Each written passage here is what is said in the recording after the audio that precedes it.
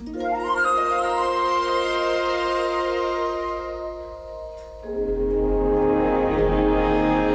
choose to go to the moon. Okay, everybody, welcome to the show. Welcome, Peter. Welcome, Doug. I'm Doug, and today we are going to do episode 9 of From the Earth to the Moon for Miles and Miles. This was directed by Gary Flater and written by Eric Bork and aired May 3rd, 1998, and stars essentially Ted Levine and practically no one else. This is really, it's ostensibly the story of Apollo 14, but it's really an episode purely about Al Shepard. It's kind of like the trials and tribulations of Al Shepard. That should have been the subtitle. Yeah, no, for sure. And we saw Ted Levine way back in episode 1, playing Al Shepard there for his Freedom 7 flight and aftermath, just for a few minutes, and then really haven't seen much of him since then. Yep. Cue the, we have to make the usual Ted Levine joke, right? Right. It puts the moon rock in the basket. Or it gets the hypergolic propellant again. It gets the Meniere's disease. And I will just say that for anyone who's interested in Al Shepard, I would strongly recommend Neil Thompson's excellent biography, Light This Candle, The Life and Times of Alan Shepard. That wasn't the one that he wrote, because he wrote a book with, I think, Deke Slayton. Yeah, right? he wrote a book with Deke Slayton. That was, as it always is the case, biographies are better than autobiographies, because autobiographies are always sanitized, and a biography will tell the truth. You think Alan Shepard's autobiography was sanitized? Nah. The man who had the warning, what kind of mood is he in, thing right on his door, like to indicate whether anybody should go near him or not. You think that's sanitized? Nah. And, who was let's just say, without going into details, was known for his fondness for women. Yeah. So to get back to the episode, a lot of focus in this on his Meniere's disease. And we begin by seeing Al Shepard on his way to visit some oil men who are absolutely filthy. And Al has invested in an oil well. They contrast the filth of the oil men, their face, their clothes, with Shepard's fancy suit, perfect hair. He's riding around in the car with the developer.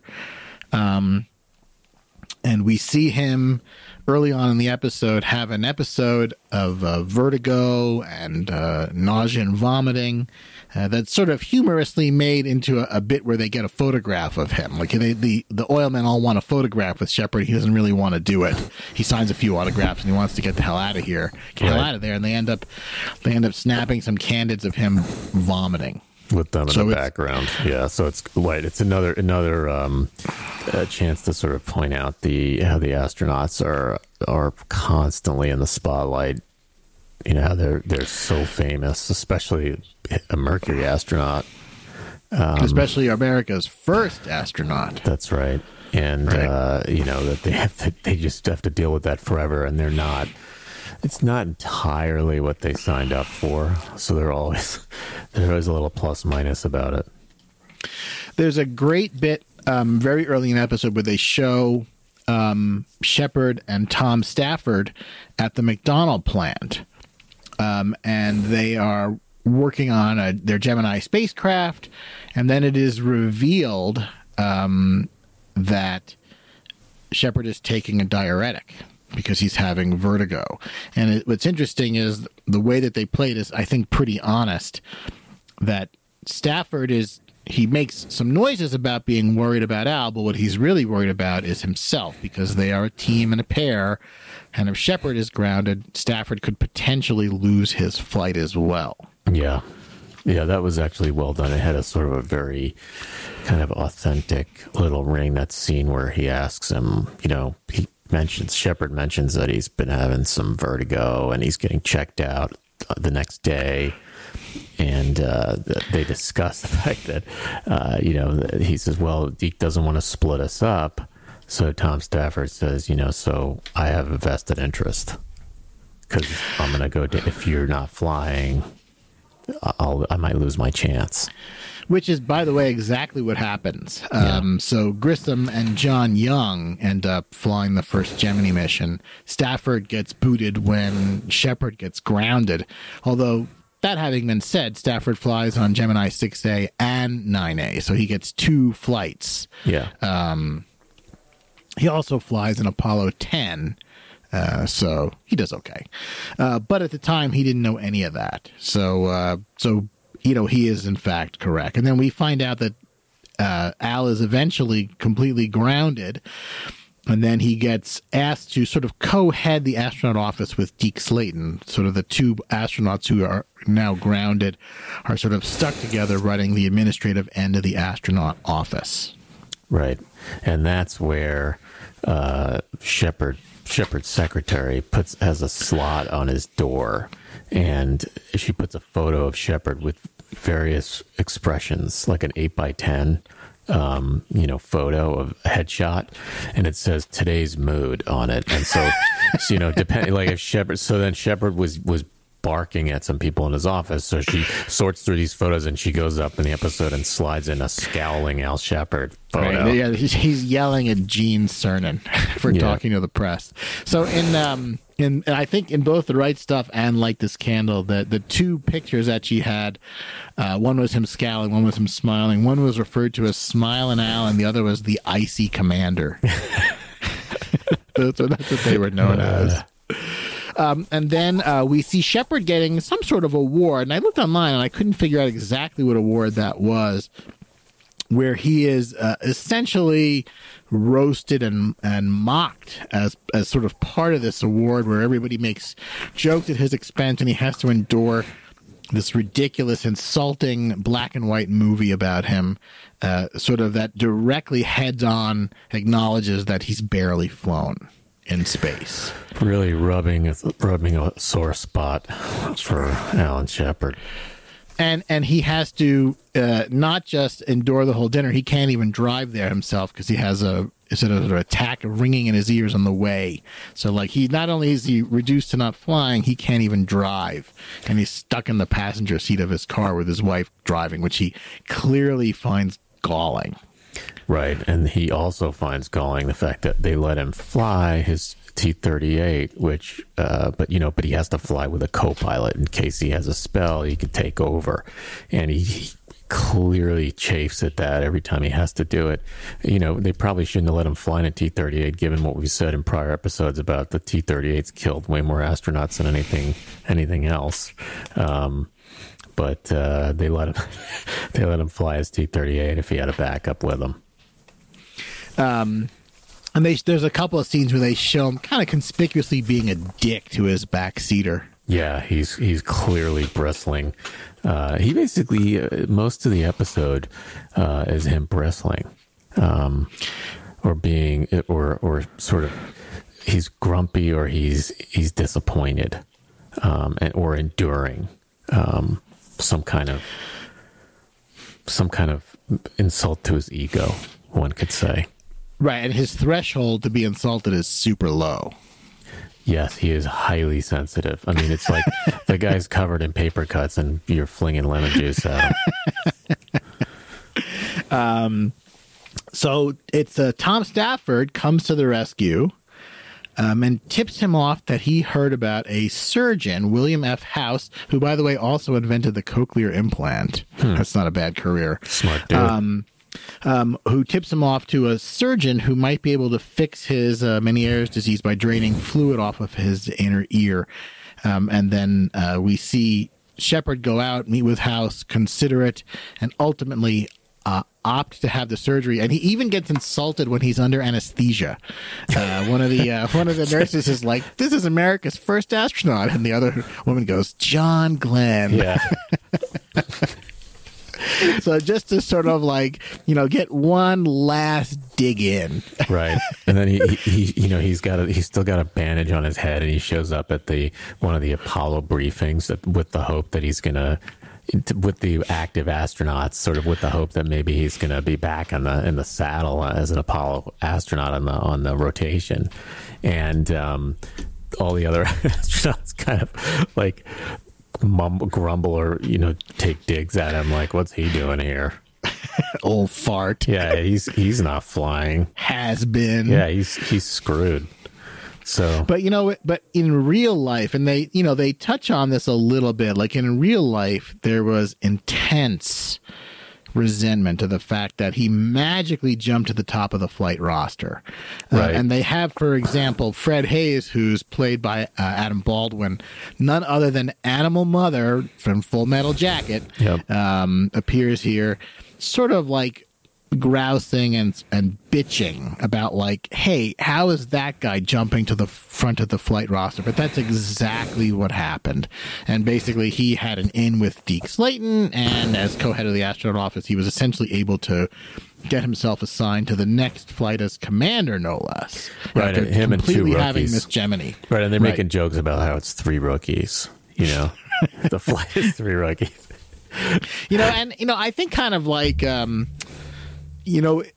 if this episode is fully about Shepard, the two people that's really not about are Ed Mitchell and Stu Russa, his Apollo 14 crew. And who's right, that? exactly. I mean, they really Ed Mitchell gets a little bit of screen time, and we'll talk more about Ed Mitchell later on, but Man, if I was those guys and this was like the episode from the Earth to the Moon that was about my flight to the moon, I'd be a little pissed off. Like, hey, I went to the moon too. Well, Shepard wasn't. They didn't even put him on on a backup crew. He just got slotted into, back in line. Right, exactly. It was supposed to be backup 1 and then fly 3 or 6 later, depending on where you fell in rotation. Yeah. Even if they would have maybe jumped him from backup to a primary flight a little bit sooner, still. Right, and he was actually supposed to fly 13. That's why, for example, in the movie Apollo 13, they're supposed to go to Frau Morrow, and Shepard and his crew end up doing it because 13 obviously doesn't make it. And there's a good bit where they even talk about the fact that he's been the beneficiary of 2 other disasters, right? 13 happened, so he gets to go on 14, and he's grounded. He would have flown Apollo 1, but he was grounded because of his ear and isn't aboard the capsule on the fateful day of the fire. Right. And then they put a real bit of a gloss on Gordo Cooper, because Gordo Cooper was supposed to be the commander of Apollo 14 originally, and Gordo was not well regarded in the astronaut office. Deke especially didn't like him. Gordo was lackadaisical about training, and he had very famously gone off to do car racing when they had basically told him, don't go do this car racing thing. It's dumb. It's a waste of time. It's stupid. Don't do it. And then he ran off and did it. And they say that basically after that, Gordo was done. And there's a little bit there where they show Gordo giving a very bitter television interview and trashing Al Shepard by name. Mm-hmm. But nonetheless, we then jump to January. I think it's January. It's 11th or 31st of 1971, where we see the launch. And once again, Jerry Griffin is our flight director. Yeah, January 31st. Yeah. Yeah, and then there's not a lot. There's not a lot shown, and they just sort of leap to those guys in lunar orbit. They really just, and again, they're moving fast at this point in the show because they know the audience has seen this stuff. So they pretty much jump right to once the lunar module is separated from the command module and they're getting ready for the landing. Right, and this episode is mostly about Alan Shepard, the trials and tribulations of Alan Shepard, and much less about the technical kind of details of the flight, with one big exception, and that is when they're actually landing in the LEM, which we're, I guess, going to get to, because they have a computer glitch. And I think the computer glitch is in some ways the most interesting part of the episode. Yeah, it kind of is. It's also the final trial somehow of Alan Shepard. It's like, right, like he's 99% of the way there. He's like 2 feet from the landing zone, and the computer doesn't work, and it might result in them they could get almost down there and then have to just the capsule would auto abort and fly them back up to lunar orbit. So for the listeners, what they show in the episode is there's a short circuit of the abort switch. So the astronauts are now in lunar orbit in the lunar module, Ed Mitchell and Al Shepard. And the danger is if the computer gets an abort command by error during the landing, it could either, fire the descent engine and get them out, or separate the stage and fire the ascent engine to send them back to orbit. Either of which is catastrophic for the mission and could even result in them being killed, depending on when it happened or how they were oriented. They had they make it look like in the show like they had just a few minutes, but they have about between 3 and 4 hours in real life to find a way to fix the computer, test the fix, right, both at MIT and Grumman, test it in Houston, and then get it up to them in time for PDI, or power descent. So in real life, they had a little bit more time. And the cool thing also is the way they initially fix the light, the abnormal abort switch being on, was they tap on they basically, hit the side of the TV, so to speak, to jar loose, basically. At first, a little short. But then they're worried, and that actually fixes it, but then they're worried that this thing could go back. Obviously, if it's that random and that goofy, if there's some other vibration, like when they turn the rocket on, right, to slow down, to enter, to descend, the powered descent firing of the rocket and on the LEM, then it could turn on again. And if it turns on at that point, the computer is going to see it as a real abort, and it's basically going to change their trajectory and fly them back up into higher lunar orbit, so they're aborting the mission, so they can rendezvous and go home.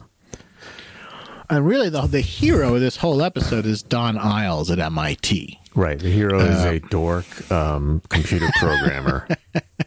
Who was featured in Rolling Stone for his efforts on Apollo 14.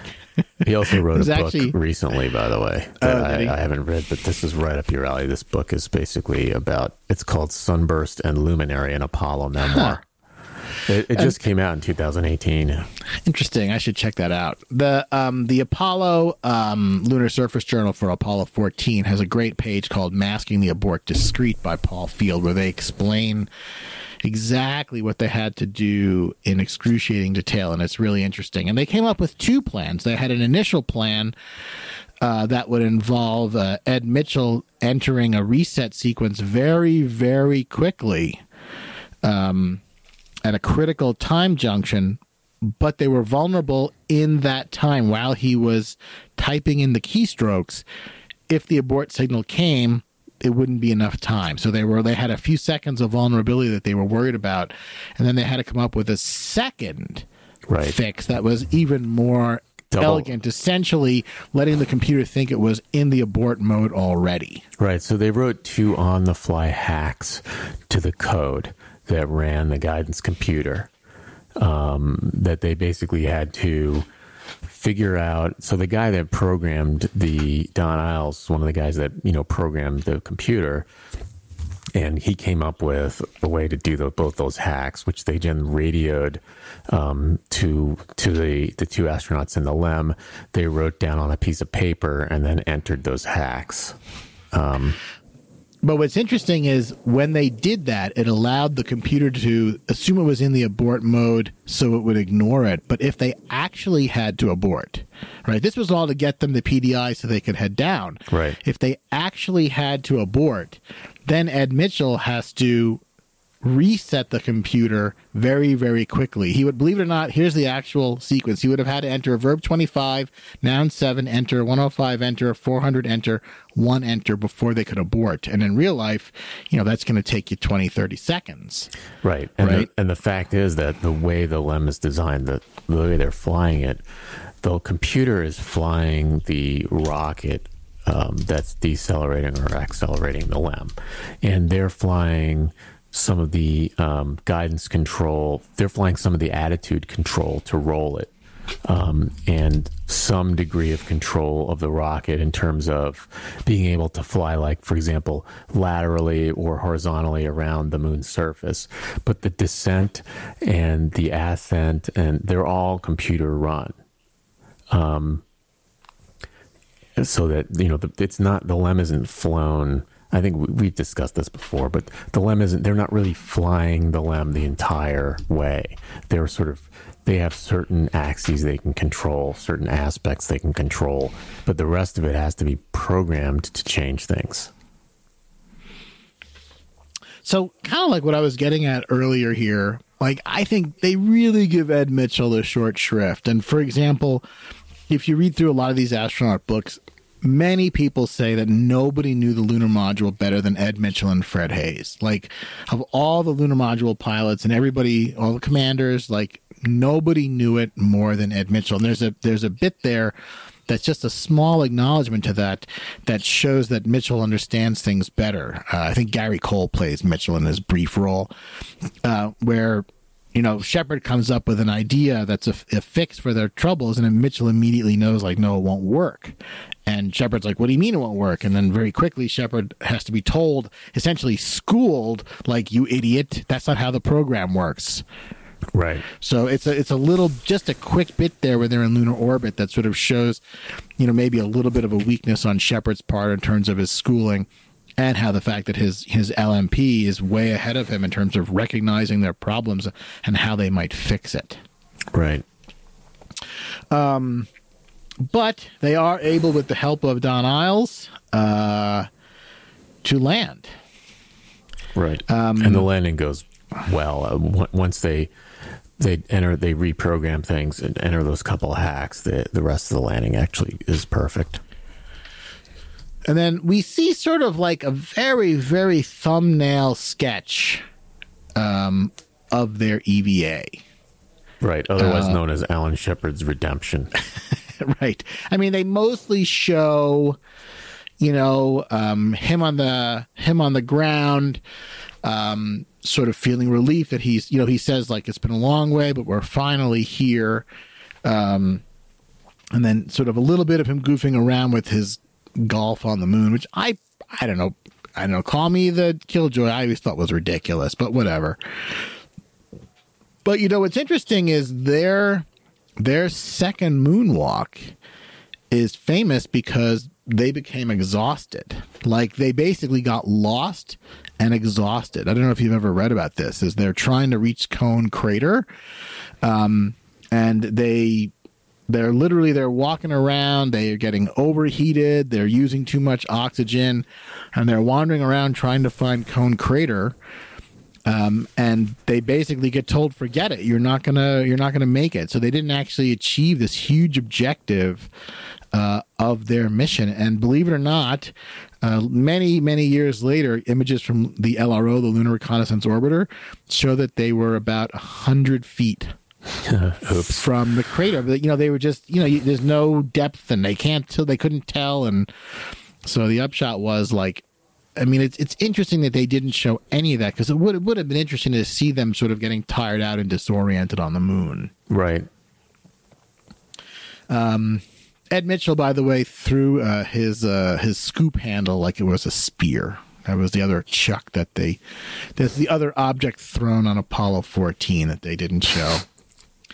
And I think Ed Mitchell threw a little shade at Shepard later in life, because, Shepard did in fact made that comment, miles and miles and miles. Right. And I think Ed Mitchell said, like, it actually went a few hundred feet, and sort of dribbled along the ground.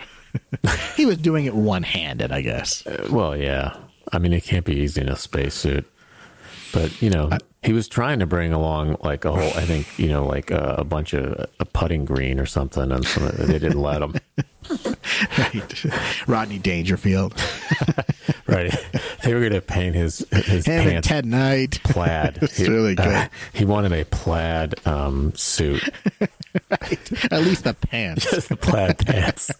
It's good. I think, am I wrong? Is this the first mission where the commander has a red stripe on his helmet? Yeah, I think it is. I think it might be, because on Apollo 11, for example, and I think on Apollo 12 as well, the lunar module pilot and the commander had essentially identical spacesuits. Right. And then they realized afterwards that it was hard to tell who was who, especially if the photograph wasn't from right up close. So this is the first time we see on the moon. Jim Lovell had one on his suit for Apollo 13 that he never got to use. But we see a mission commander with a red stripe on his suit. I always wondered, the Jamaican beer is called Red Stripe. I always wondered if it had anything to do. Like, did somebody put a red stripe in there because there was somebody who had a sense of humor and loved Jamaican beer? Or was it? I don't know. Or maybe they put the stripe on the beer because they were into the lunar program. Yeah, maybe. I mean, the beer is actually called Red Stripe. Is it really? Yeah, and it has a red stripe. It'd be weird if it had a green stripe. Yeah, it would. Colorblind stripe. And then the episode just sort of ends on this very wistful end where it shows Al Shepard on the moon, and it says Alan Shepard, with the date, and then poor Ed Mitchell's not even in the photo. Right, I think that's like a real picture, I think, of him. It is a real picture, but like poor Ed Mitchell. Well, his shadow's in the real photo. Oh my God. Ed Mitchell had a little bit of an interesting post-NASA career. He started writing and speaking about paranormal phenomena and UFOs, and he did ESP experiments when he was on the Apollo 14 flight that he didn't tell anybody about because he knew that he'd be ridiculed or reprimanded, and he published them in the Journal of Parapsychology, believe it or not. But he ended up founding the Institute of Noetic Sciences, which is sort of parapsychological research stuff. I don't think that was regarded too highly by anybody at NASA. Right. Yeah, I don't think it's gotten very far, right? But apparently he did this for years and years. He was really kind of a conspiracy theorist. I wonder if he thought the moon landings were faked. Now that would be impressive. That would be awesome. You'd think though that he would be like, since he's kind of in that camp, like they would have asked him. Right. Like, yeah. What did he say? He would have been like, "Listen, dude, the UFOs is true, and the aliens are sending 0-point energy to Earth, and and there have been many aliens visiting the U.S., but I was on the moon, so stop being such a crazy conspiracy theorist." Right. And Kubrick directed the whole thing. But both Ed and Stu, this is their only flight, and this is obviously Shepard's last flight. Shepard's 47. When he walks on the moon. Just damn impressive if you think about that. And Shepard actually did not. Shepard died fairly young. He died of leukemia, I believe. Yeah, he was like in his 60s or something, I think. I'm pretty sure he had leukemia. I will double check it. He had leukemia or lymphoma. Yeah. I know that he had a bloodborne malignancy. Here, let me pull it up really quick. He was pretty... he died in... he was leukemia, 74. Yeah, he died in 1998. Leukemia. He was 74. By the way, I discovered while Wikipediaing, so Shepard went to a naval academy, like a naval preparatory school, like high school, I guess. Right, before he went to Annapolis. Right, Admiral Farragut Academy. And they have other famous graduates, including like Charlie Duke, his co-NASA astronaut, and also Casper Van Dien. Really? From Johnny Rico himself. Yes, from Starship Troopers is also an alumnus. So you might say a third astronaut. Right. Probably a more famous astronaut in some circles. Yeah. Casper Van Dien, we're getting a little off topic, but if you ever get a chance, listen to some of Casper Van Dien's podcast. Like, he's really, really funny and self-deprecating. I really like listening to him. We're not going to get much of a chance to talk about Charlie Duke more because the Apollo 16 is not really featured in this series at all. But Charlie Duke, he had an interesting life post NASA, and he I want to make sure I'm getting this right, but he basically kind of said he was a bad person, and he became very religious after his moon flight, and basically said that I was a difficult person, and I was a bad father, and I was a bad husband. And then he became a Christian and sort of turned his whole life again, and now like sort of is very involved in the ministry. So, I mean, we don't have much other chance to talk about Charlie Duke, but it's sort of, again, we talked a little bit about the left seat, right seat thing, the way that the lunar module pilots often had a big change in their life after the flights, whereas the commanders often didn't. But, Ed Mitchell, Buzz Aldrin, Charlie Duke, right? You can sort of see it on down through these guys. Al Bean, right? The left seat, right seat debate. Right. But anyway, just to go back to Al Shepard, we sort of end on this wistful note. And I believe he did not, I think he never divorced. I think Al Shepard stayed married to Louise Shepard his whole life. Yeah. And some of the later episodes are going to focus more on the divorce question, but I'm pretty sure that he never divorced Louise. They were married like 55 years or something like that. That's pretty impressive, especially for that time and in that place. All right, check out the notes on this episode. We've got some interesting clips, as we have for all the other episodes. Oh, and I have to voice an erratum.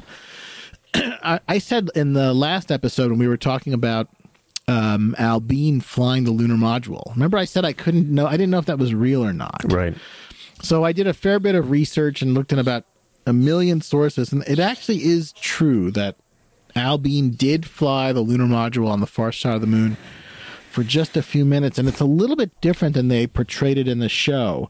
In the show, they portray it as Conrad gives him a chance, sort of on the spur of the moment, and he eagerly takes it. And actually, both are not true. It actually turns out that Conrad had planned all along to let Bean fly the lunar module when they were out of radio contact, because he knew it was the only chance for him to let Al do it. So it had been planned in advance by Conrad, and Bean was reluctant to do it because he was afraid he would get in trouble, and he wanted to fly again. And he initially kind of passed on the opportunity, and Conrad had to kind of encourage him to do it. And then he was worried that if he played around too much, it would affect their rendezvous.